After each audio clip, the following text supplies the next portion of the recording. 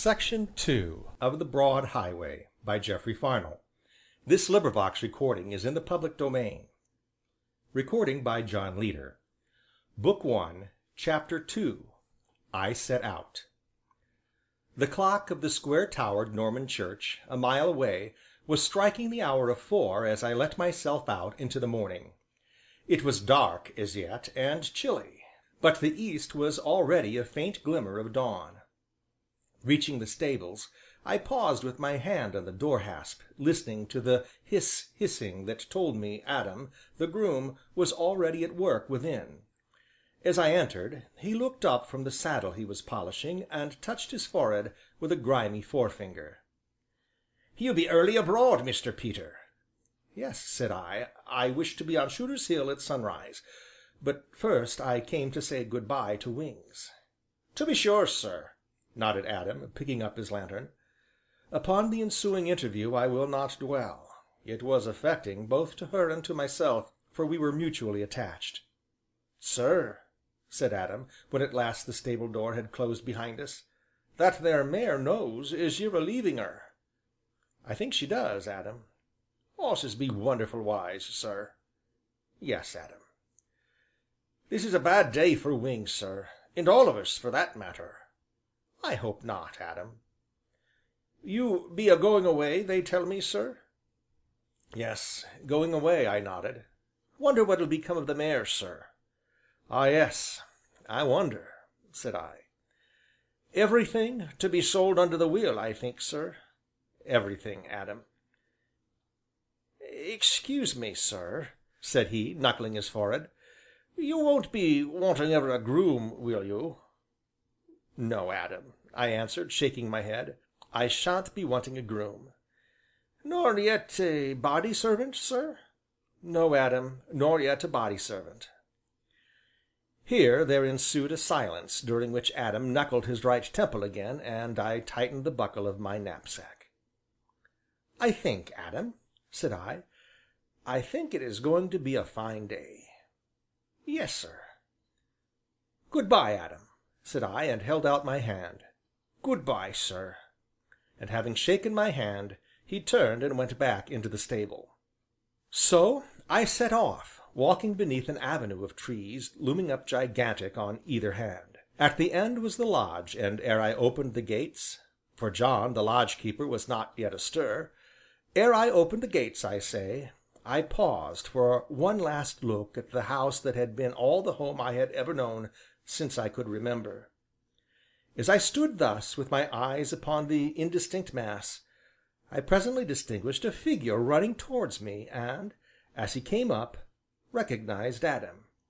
"It ain't much, sir, but it's all I 'ave," said he, and thrust a short, thick, well smoked clay pipe into my hand, a pipe that was fashioned to the shape of a negro's head. "It's a good pipe, sir," he went on, "a mortal good pipe, and as sweet as a nut." Saying which, he turned about and ran off, leaving me standing there with his parting gift in my hand.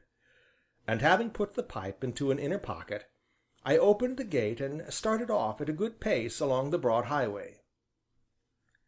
It was a bleak, desolate world that lay about me, a world of shadows, and a white, low lying mist that filled every hollow and swathed hedge and tree, a lowering earth, and a frowning heaven, infinitely depressing.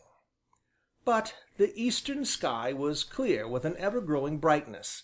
Hope lay there, so, as I walked, I kept my eyes toward the east. Being come at last to that eminence which is called Shooter's Hill, I sat down upon a bank beside the way and turned to look back upon the wonderful city. And as I watched, the pearly east changed little by little to a varying pink, which in turn slowly gave place to reds and yellows, until up came the sun in all his majesty, gilding vane and weathercock upon 100 spires and steeples, and making a glory of the river.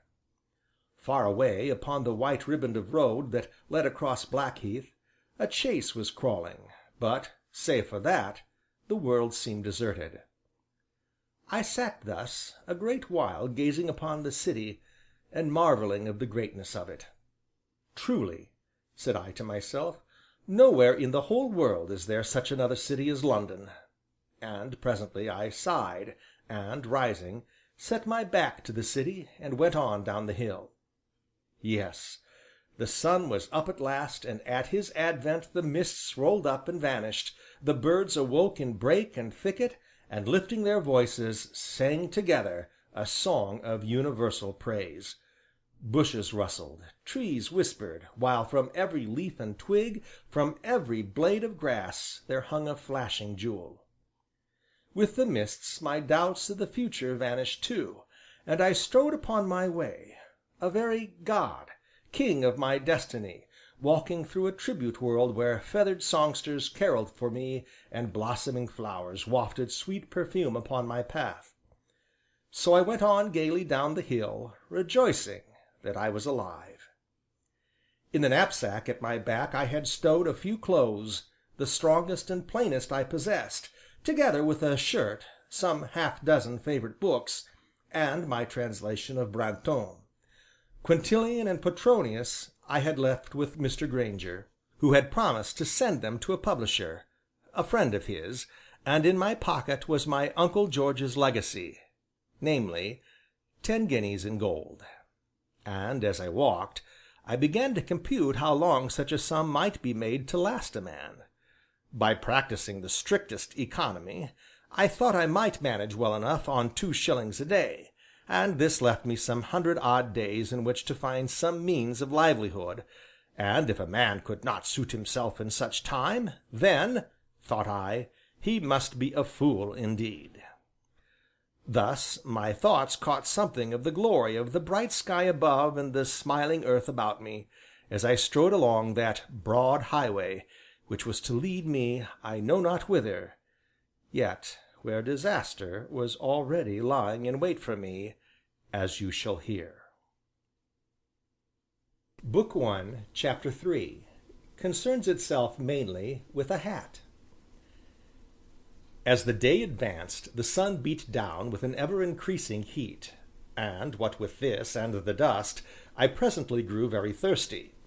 Wherefore, as I went, I must needs conjure up tantalizing visions of ale that foamed gloriously in tankards, that sparkled in glasses, and gurgled deliciously from the spouts of earthen pitchers, and I began to look about me for some inn where these visions might be realized, and my burning thirst nobly quenched, as such a thirst deserved to be. On I went through this beautiful land of Kent, past tree and hedge and smiling meadow, by hill and dale and sloping upland, while ever the sun grew hotter, the winding road the dustier, and my mighty thirst the mightier. At length, reaching the brow of a hill, I espied a small inn or hedge tavern that stood back from the glare of the road, seeming to nestle in the shade of a great tree, and joyfully I hastened toward it. As I approached I heard loud voices, raised as though in altercation, and a hat came hurtling through the open doorway and bounding into the road, rolled over and over to my very feet.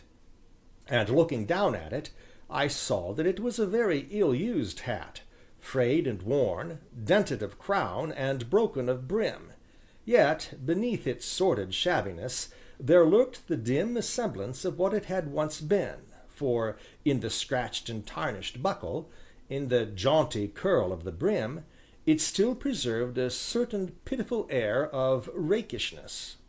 Wherefore I stooped, and, picking it up, began to brush the dust from it as well as I might. I was thus engaged when there arose a sudden bull like roar, and, glancing up, I beheld a man who reeled backwards out of the inn, and who, after staggering a yard or so, thudded down into the road, and so lay, staring vacantly up at the sky. Before I could reach him, however, he got upon his legs, and, crossing unsteadily to the tree I have mentioned, leaned there, and I saw there was much blood upon his face, which he essayed to wipe away with the cuff of his coat. Now, upon his whole